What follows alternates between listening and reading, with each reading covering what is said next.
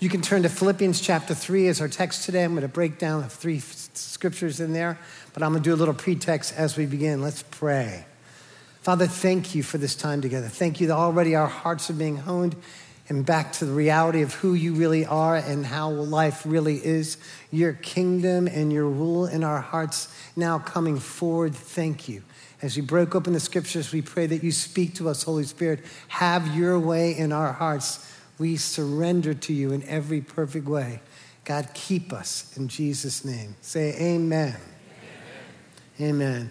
Well, this morning, what I want to share with you is a continuation kind of what hopefully what's been going on. Really, our Wednesday nights has been a special time. We've set aside the fall as presence, which is really important to us. We believe everything happens out of the presence of God, out of the acknowledgement of God and who he is, his kingdom in us, his ways in us, moving through, not denying things, but actually overcoming things with a greater glove, a greater power, a greater strength that actually brings us into real life. How many agree about that? So I love this whole theme, presence, and just to note about, we could probably call ourselves a presence-driven church or a presence church. In other words, we believe those things that if we move from encounter with God, that personally changes us and changes everything. How many agree about that? So I release you to think freely. Already you're here at a crazy, wonderful church on the edge, and so just go with it. On the edge all the way with your soul and spirit. Say amen to that, all right? And what I want to pretext with you is this, out of Acts chapter 3, it says this in 13, now when they saw the boldness of Peter and John and perceived that they were uneducated and untrained men, they marveled and they realized that they had been with Jesus. I love that scripture. Here's the Passion Translation by Brian Simmons, a great friend of ours.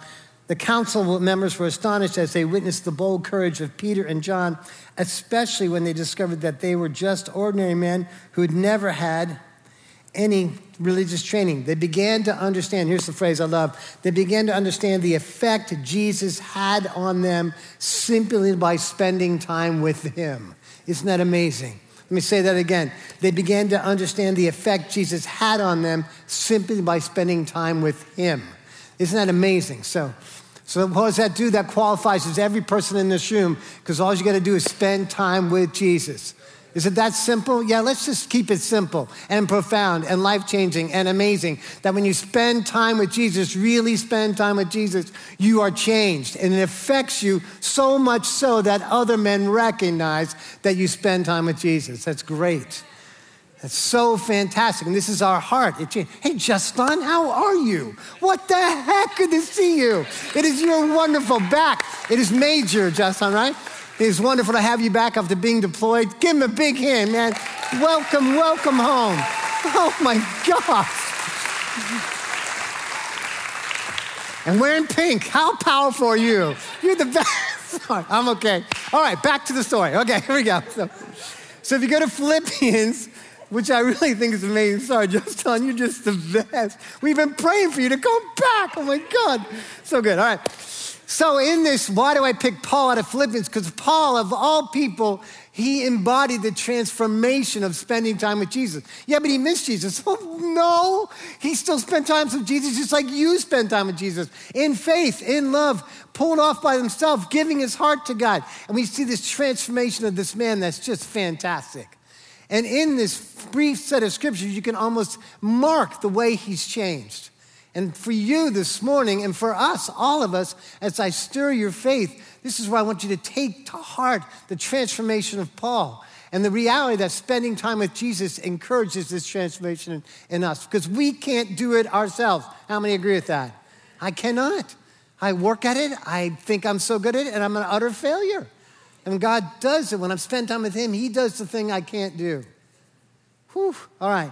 So we know this wonderful passage of scripture. It says this, not that I have already attained or am already perfected, but I press on that I may lay hold of that for which Christ Jesus has laid hold of me. My brethren, I do not count myself as apprehended, but one thing I do, forgetting those things which are behind and reaching forward to the things which are ahead, I press toward the goal of the prize of the upward call of God in Christ Jesus. Wow, what a mouthful. Man, I love scripture because if you take the time to look past the black and white and see what's coming out of someone's life, You can be changed by it. 3 simple things here this morning that are profound and powerful. Not that I've already attained. Paul, being a part of the Sanhedrin, being well-educated, a Roman citizen, if anybody had ever attained, he had attained. He would be the Stanford, Harvard student of all of us. He would be the Billy Graham top executive who spent time with Billy, or the top executive who spent time with Bill Johnson. How's that work for you? Under 50 or 40 or 30 or something like that. So kind of just teasing. Or the top executive spent time with Charles Stockman Ministries. How's that? Amazing. I tease, but he's no slouch. He's the best Christian I know. Amazing. So he and Ann love God. Go after him all the time on a desert island. They'd be happy to go after God. Seriously. They'd get the dolphins and the fish saved. They would get the turtles saved. They'd get them all saved. The presence of God would be, okay, I'm done. All right, so this, not that he already attained, this indicates that Paul, of all who could be built on his own stature, has set that stature aside to say, I am still learning. In this, indicating a posture in his heart that all of us need to hear, and don't get deaf on me, it's called humility. Humility is so important, approachable, teachable, learning constantly in the idea that you don't know it all, but you're learning all you can. That's what Paul's doing. This is our call as well. James 4:6, God resists the proud and gives grace to the humble. 1 Peter 5:5, God resists the proud and gives grace to the humble. Proverbs 3:34, God resists the proud and gives grace to the humble. There's, he pushes back that proud part of you and he leans into the part that says, God, I need you. Am I always going to be weak? Yeah, you are going to be conscious of your weakness, but boasting in the Lord. There's a really important part of this, okay? So humility is so important in our life because it really is a willful surrender of our life to God. Saying, God, I'm strong, but really I'm weak and I need you. And Paul speaks about this. He in the scriptures before, he counts it all as loss. He counts it all as dung, all the things that he's achieved.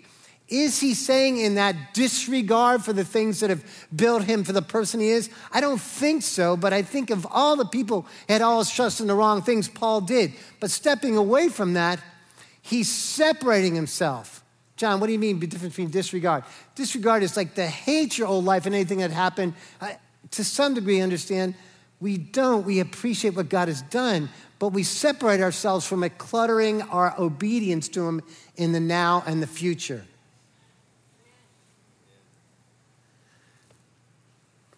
In other words, we approach the things of God that he's done in our life with absolute thanksgiving, and we approach the step in our life with faith in him and his faithfulness, but we don't systemize or build our arrogance or our strength on what we've accomplished. Does that make sense?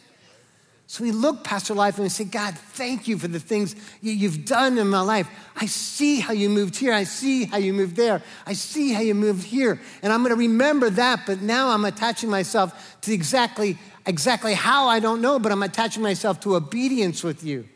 And I'm surrendering myself to your life, to the way you're leading and guiding me. We approach it with courage. We approach it with forgiveness. We approach it with faith. Forgiving is one of the most nuclear power weapons in the kingdom of God. Forgiving those behind us. Trust is a different story, but forgiving, and then if we forgive enough, we can begin. God may rest on you the perspective somebody else has had, and it shifts the way you think of them, bringing a grace to love them, even though they may be in their actions unlovable. But we have to surrender our will and our attitude toward God in the midst of this. The strength of sin is pride. Now, if you faced anybody with this, you'd say, no, I won't choose pride. But pride comes in so many slights that it can subtly draw us in. It's the self-indulgence or the self-entitlement, or I don't deserve to be treated this way, or it's the I didn't get my way thing. That's what it is. And in so many ways, you can let that begin to define your position, and you can put your power in it.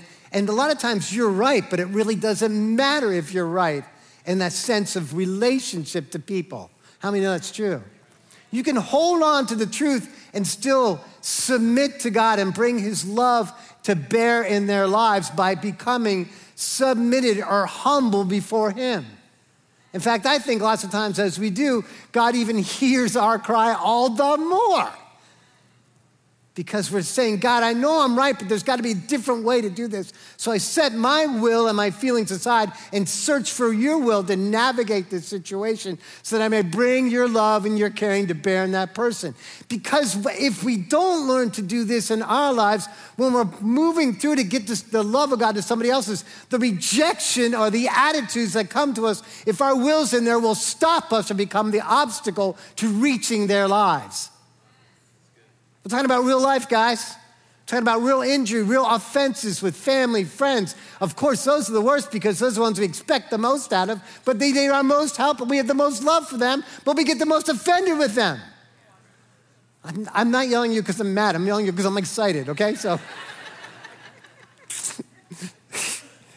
but we got to learn to navigate, so we have to learn to set our will aside, and we separate ourselves from the things that could clutter our obedience, and we remember his goodness. We go with thanksgiving and remember our faith in him because his faithfulness is there.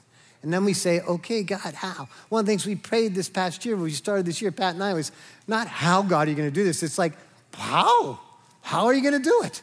Every time we're faced with something we can't control. I spoke to a young man the other day, and he said he's doing all that he could in the situation, but all the things are going wrong. He knelt his knee in the middle of his house and said, God, I can't. I'm even in my own way. I'm getting in my own way. And all the other things, God, I need you. And God met him there. It was so amazing to see someone's heart break before the Lord like that.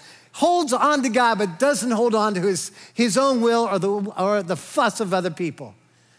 God can work with a man like that, can he? Or a woman or a child or anything.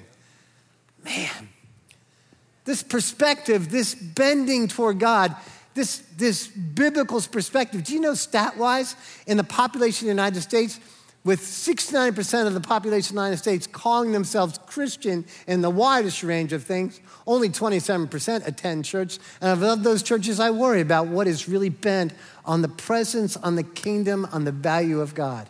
Not the extraction of information about him, but the surrendering to his life. When you get under 31% have a biblical worldview. Over 30 to 43% do. 40 to 50, 5% do. How am I doing? Is it behind me? Or read it if whatever's right behind me, okay? 50 to 65%, I think it is. 50 to 65%. And above 65, 8%. 8%! That's it, single digits. Woo! Biblical worldview, a presence-driven, presence perspective. God, you're the one in charge. God, you have this world in your hands. God, I am an agent of yours. Your hands, your feet, your eyes, your mouth, your ears. Use me. Let me be a part of what you're doing in this earth. Only 8% above 65. Come on, 65-year-olds. Amazing. Tough, okay, but 30-year-olds, you got some work to do. All right, got it? So that's pretty fascinating. Of that, pastors, 57% have a biblical worldview. 43% don't. These are general population surveys. Wow, that's stunning, isn't it? Thank God he can work with a remnant. I sure want to get out of my own way and be part of that remnant, right? Oof. Paul in Philippians 4:12, whatever I'm abase or abound, I've learned that I can do the will of God, is what he's really saying. He says, whether abase or abound, I can do all things, in verse 13, through Christ who strengthens me. Now he's embodying what he says here in verse 12 here, is that he's saying, as long as it's God moving through me, I'm out of the way, we can do anything. Come on, Paul, you're the best.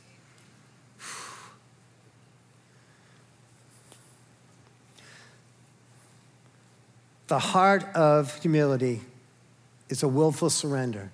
And then lastly is lordship. Really, we're talking about lordship here. It's not a swear word, okay? Lordship. Lordship is the reality that you belong to somebody else and you're doing his will. Isn't that right? Man, if I could call you to something, renew you to this word, it saved my life when I ran into the word in the 80s. Was my life. I could study all about Jesus, but was I under his lordship? Was I under his rule? Was I willing to do what he asked me to do? Not just what I picked and chose what to do, but what he asked me to do. That's very important. How's the lordship in your life? How are you paying attention to what he's called you to? Come on. Are you fighting? Are you pushing against the things that's really the very circumstances that if you embrace them with God's help will transform who you really are? Are you fighting that or are you going to embrace it? Go back to it and what's the truth that you know with the will of God and asking his direction, and you'll see not only the circumstances change, but you'll change in the midst of those circumstances. Why? Because you're under the lordship, the control, the hand of God in your life. Come on, let's just take a moment, think that through right now, wherever you are, whatever you're facing, the stretch out of your life and the context that you're in. Are you willing to say, God, I want your lordship in the middle of this? God, I know some things are right, but I'm going to set those things aside to seek you first. And God, I'm going to ask you to direct my path. A man makes his plans, but God directs his steps, is what Proverbs says. That is the indication of lordship. And we're under God's lordship. It looks like something. You look like you belong to somebody else. Come on. God, we ask for this right now. We ask for the power of your lordship to hit our lives. We ask for the truth of humility to break through our sense of right and wrong. God, we pray that you become that you overlay your reality, your truth, whether it hurts or not, whether we want to or not. And we say now, we willfully submit and surrender to your will. And we pray and set the course of our life in the next months and years under your lordship in Jesus' name. Can you say amen like you mean it? All right, number 2, let's move in quickly.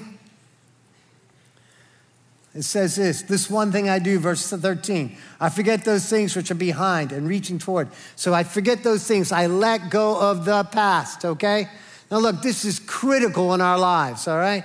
So, I mean, it's hard. So many people are imprisoned by the failures of their past, or they're imprisoned by the successes of their past. The second one may even be more seductive and more difficult to break. But some people get ruined by their failures, but you can be ruined by your successes as well. Now, I'm surrounded with a couple of great change agents, Charles, Brian, David, or some of those guys that really change it. They are genuinely suspect of systems that work all the time. It's really amazing. Isn't it okay to say? Guys, lighten up. All right, let's seriously a little bit. So they love change. Just because we did it last year that way and it worked doesn't mean we get to do it this year that way, because it may not work. And besides, I'm a little suspect of things that always work. And, they don't want to be gripped by something that becomes a system. Is that all right? That's amazing, really. Most of us in this room don't like this. Most of us like things to work all the time. But there's a few people, and thank God there's just a few that want to change things. That's good. And I've got 2 guys and 3 guys that are all about that. But they genuinely, you can see it in their eyes. They're like, could we do this a better way? Could we not be stuck? They have this genuine, I wouldn't say fear, I'd say a detesting or suspect of things that get like locked in. Like, no, we gotta break out. We gotta do it differently. My answer to that is, no, it's okay. Which would be most of you. But I love that they want to change, because then we aren't stuck in a time warp. We aren't stuck in ways that are old. We aren't stuck in like, we never did it that way. They're like, let's do it differently. Even if it worked last year, let's do it differently. I love that about them, and slightly hate it. Okay. Sorry, guys. Okay, for time's sake. The heart of letting go is change, and people don't want to change. Change always feels like loss. Change feels like, but I like my coffee at 9. I like to take a breath. I like to do this. I like my indulgences at a certain time. I don't want to give them up. But change comes no matter what. I was talking to a mother the other day with a family doing a change and blending things, and she said, but the one daughter said, she's 18, I like it the way it is, but things are going to change anyway. The best change is intentional change. You're working with God to set a new course. What change has God brought to you? What is he knocking on your door? What is he, can I say it, haunting you with at night and you're ignoring him? He wants you to, you don't have to be like that. You're living below your standards. Come on up here. Come on, do it this way. But I don't want to do it that way. Too bad. Right? Come on. Change, 2 Corinthians 5:14, actually 16, 17, it says it, therefore, if any man, verse 17, is in Christ, he is a new creation, right? He's a new creature. But not to know him after the flesh is what verse 16 says. Verse 17, it says, behold, he's a new creation. And we're commanded then to see it new. We're trying to see things new and changed. Agree? So how are you looking at things? The old way, or are you looking at things the new way? Do you know that change is one of the most difficult things? And I'll just do this real quick. 4,000, study of 4,000 businesses, 25% of them are successful. Why were they successful? Because every leader in that was looking for the change. What is new? What can we adjust? What can we change?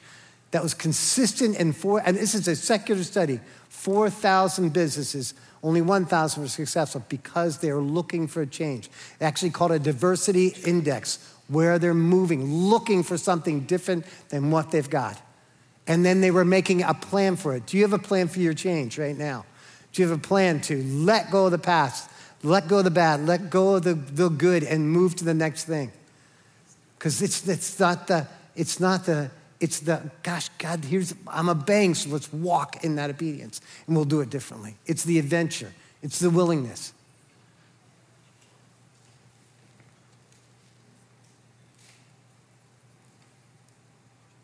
Paul, if anybody, could have leaned onto his old stuff. He really could have. He could have held on. We must let go of the systems. We have to go to God. How exactly are you going to do this, right? Come on. In a moment, right now, let's just take a moment and pray this way. Because I don't know how much time we're going to have left, but as we get too close. Are you willing to change? Let me ask you. Are you willing? So you can answer this quietly. Now you're being obedient. Okay. Do you have a plan for change? Come on, just thinking in your mind. In your attitude, in your heart, in your marriage, in your children. Do you have a plan for change? In your workplace, in your own stewardship of your personal being, practically, physically, relationally, soulishly, spiritually. Do you have a plan for change? Change happens anyway.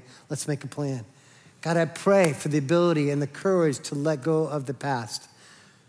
All the failures, let them go. We have now and the future. Let go of all the successes, God, as well, so we can rewrite the script and we won't be cluttered in our obedience towards you. God, we ask that you would break in to our lives with righteous change, that we go from this place of believing you to a greater place of believing you, to a larger place of seeing you, to a larger place in our own hearts of loving. We ask for this on purpose. If you believe that, you say amen. All right, last one. Says this, I press on toward the goal of the prize of the upper call of God in Christ Jesus. I love this part, because what is he really asking for is to draw close to God. What is he asking for is to be like God. And if you back up to verse 10, that I may know him and the power of his resurrection and the fellowship of his sufferings, being conformed to his death. So look, this is the goal, that I would be like Christ. How do we do this? Through suffering. How do we do this? Through a painful death of your will. That's how we do it. Yeah? People are amening me like crazy. It's going crazy in this place. Oh, yeah. Let's just call it. Let's have a good death, all right? Let's not have a bad death. Let's have a good death. It may be ugly. It may be you kicking and screaming, but as long as you die, that's the important part. You understand what I'm talking about, right? It's like, God, we have to do this. You can go through it, but here's the problem. Like in verses 18 and 19, when in the scripture it says, for many walk whom I have told you often, and now let you even weep, now tell you even weeping, that they were the enemies of the cross of Christ, for whose end is destruction, whose God is rebellion, whose glory is their shame. For they set their mind on earthly things. There the deal is. There's the loss, and here's what's the gain? The gain is moving through suffering with God's will in your life, dying to yourself, and being resurrected to a more you than you ever were. More happy, more God's hand, more released and free from the things that would be obstacles in front of you. Oh man, we can get past her unforgiveness. Oh man, we can get past her mouth and her bad attitude. We can get past his grouchiness. We can get past that. No worry about that. That's the kind of thing you're looking for, because the offense is no longer in you. But if you bite, if what looks like 18 and 19 looks like God's got some status with God, and then they start to break into all those things, those pride and that arrogance and that position, suck them off to the side, and now whose God is their belly, their gratification, their earthly gratification is their belly. Looks like they've been spending time with the world and not spending time with Jesus. Don't you think? Going back to the beginning, the more we spend time with Jesus, the more he deals with us. But he's so great. It's like in Exodus 20, it says, you have no other gods before me. You won't make, in verse 4, it says, you will make even graven images of them. In verse 5, it says, verse 5, actually, somewhere in there, it says, I'm a jealous God. So is God an egomaniac? No. But he's the one who laid his life down for us so he would love us. We trust that kind of love. Everything else will pull you into the world system, use you, and spit you out. The secular world, busyness and position and possession are things that the more you have, the emptier you feel. Are they fun for a season? Absolutely. But at the end of it, it doesn't bring the substance of life. And it'll deceive you and pull you off to the side. Now, do I have a nice house and nice cars? Yes. They don't own me, but I certainly enjoy them, but they don't own me. If they don't work, I've got ones that will. That's all right. Don't worry about it. I love those things and appreciate them because God does blessing overtake us and gives us position and status, but that's not what we count on. We count on him. We count on obedience. We actually says, isn't it in Romans? It says we have grace and apostleship for obedience. That means we have authority and power, the grace of God, the enabling power to obey. But we spend most of our time fighting obeying.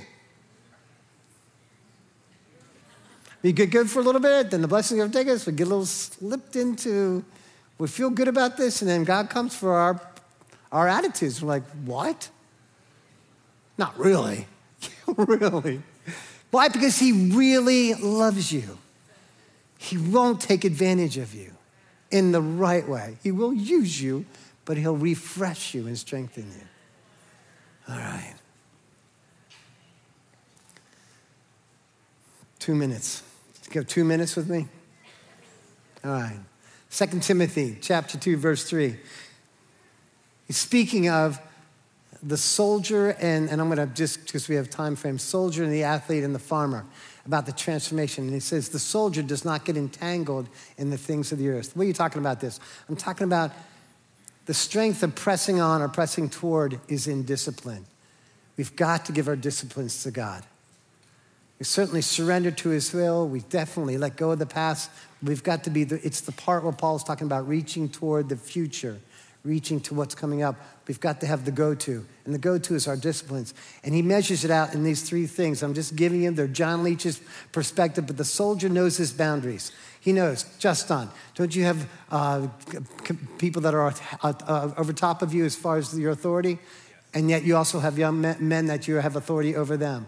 So you know your boundaries, you know your assignments. You don't get entangled in things that you don't be entangled in.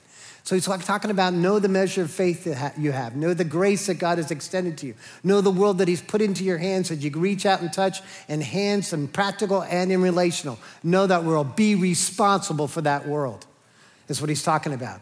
Don't get entangled in things you don't need to be entangled in.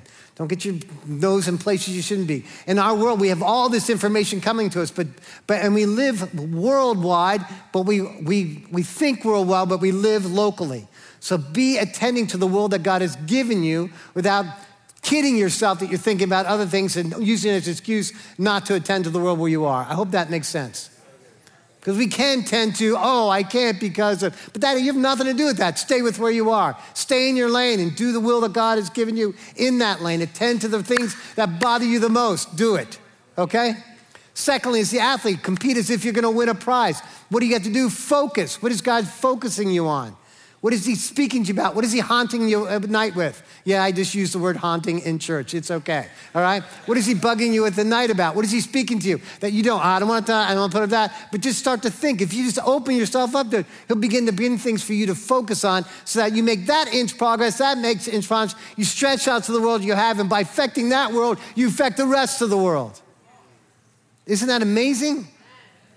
How many times have we seen this on the news? One little thing sparks something, that's all it's going out. Auburn University just had a great worship night. On the worship, as a result, they went out to the lake outside and they baptized hundreds of students. It's amazing. It started out with 5 girls who wanted to pull together for a worship event. Do you think they thought about 5,000 people showing up for worship? Maybe they did, but they were tending to the world that they were.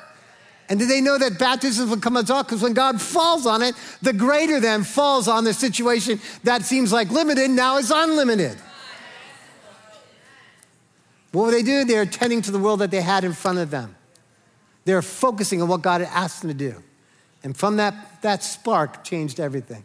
Lastly, the farmer in the field. We apply these things to, these disciplines to academics, to physical athletics, but we also have to apply them to relationships. And that's why I believe God put the farmer in there. Because the farmer works at a whole different pace than the athlete and the soldier, doesn't he? There's an ebb and flow, there's time and effort, there's seasons. And so he plants a seed and he believes it'll grow. He attends to that field and waters it, and it slowly comes in. And then all of a sudden the harvest, and it says right there, he's the first to partake of the harvest. What does that mean? By faith, by love, by seed, by seeing things that men can see, praying for other places, praying for other situations, praying for other friends. You're the first to see faith spring up inside them. They'll say a word, well, maybe God. Did he just say that? He never said that. I know it's going to happen. Here comes the crop. Do you understand that? Is this just me going crazy inside? I see these things. And that little turn or that little thing is a promise. You start to see that crop coming forward, and then you water it with more faith, water it with more love, water it more hope. And you see before anybody else sees. That's what it's talking about. But it takes faith and patience in all of this. It takes seasons to do this, and we're such in a hurry to get things done. But God does it slowly, but forever. Please stand up.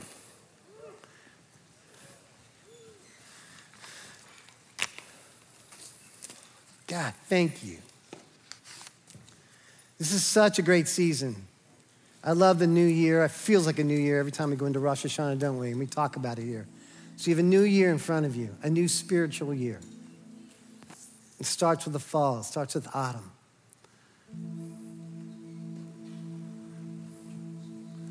The slow death, end of winter. I'm sorry, I didn't write the seasons. I'm just saying. I know. But it is it's beautiful in that death, the colors that come forward and the deepening of roots. And then when you think it can't get any grayer, that first bud breaks loose, and God, it's magical, isn't it? In the spring. And the long days of summer. What will you do? How do we begin? Spending time with Jesus. I couldn't change one part of me, but God can. Are there days I don't want to do His will? You bet. But it's the only promise I have I can count on. Come on. Father, you can change us. Being in this morning, our hearts are leaning in. Cried out for you for lordship. We cried out for you for the power to change, to let go. We're crying out for new footholds and disciplines. We ask you for grace. We ask you to help us. Change us, change our world, and expand our hearts to want to change others and help them by your hand and through our obedience. Expand our hearts to see you, believe you, know you in greater capacity. Let our hearts have height and depth, width and length like you. You are all powerful. Everything comes in submission to you. We want to come in willingly, in hope, in faith in you, in affection towards you, and promise. Thank you. Thank you for the breath of life that you give us. Thank you for bringing us here. Thank you for sending us out. We embrace this life. In Jesus' name. Can you say amen? Well, you look a whole lot better than when you came in here, I'll tell you that. So. All right. Well, we'll let you go get your kids. Thank you so much. Bless all those dedicating families, and thank you. So now unto him who is able to keep you from falling, presenting you faultless. That is a stunning miracle before the Father. I bless you in Jesus' name. Have a great, great, great weekend.